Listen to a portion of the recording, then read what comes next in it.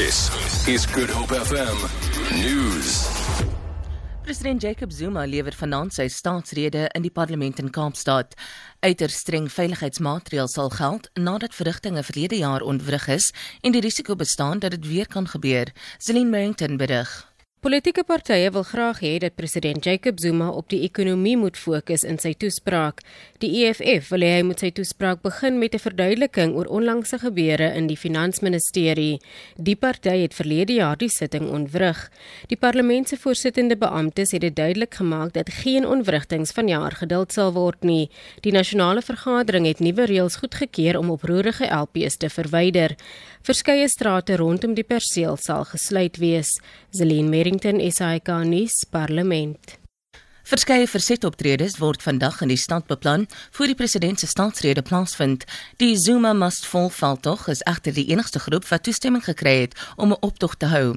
Die Seskone People's Right Movement en die DA het wel permitte gekry om byeen te kom, maar nie om 'n optog te hou nie.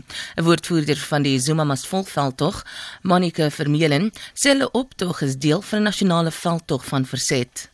Die doel van die protest is basies sodat ons gewone mense ons konstitusionele reg kan gebruik om ons ongelukkigheid met die presidentsie uit te spreek. En ons wil graag hê dat die NEC vir ons 'n beter kandidaat vir president kan voorstel as die huidige president.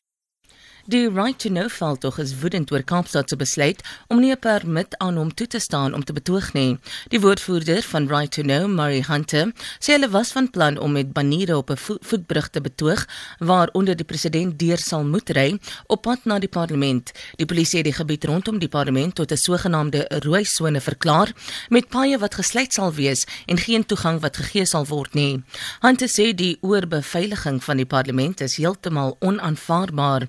Hy sê die parlement moet toeganklik wees vir die burgery. Die Kommissie vir die Bevordering en Beskerming van Kultuur, Godsdiens en Taalregte sê die omstrede slangpastoor Penuel Mnguni het die handves van regte gruwelik oortree deur sy lidmate in Soshanguve noord van Pretoria lewende slange en ander diere te laat eet. Die kommissie het 'n vergadering met die pastoor gehad om die klagtes te bespreek wat deur die Suid-Afrikaanse Raad van Kerke teen hom gelê is. Die kommissievoorsitter Toko Aluva sê Mnguni het sy gemeente se reg op mensewaardigheid geskend, selfs al het hulle vrywillig deelgeneem. Die ministers van verdediging van NAVO vergader in Brussel om te bespreek hoe om die alliansie se teenwoordigheid in sy oostelike lidlande te vergroot. Die Baltiese state het veral hul kommer uitgespreek oor wat hulle as Rusland se pogings beskou om die streek te destabiliseer.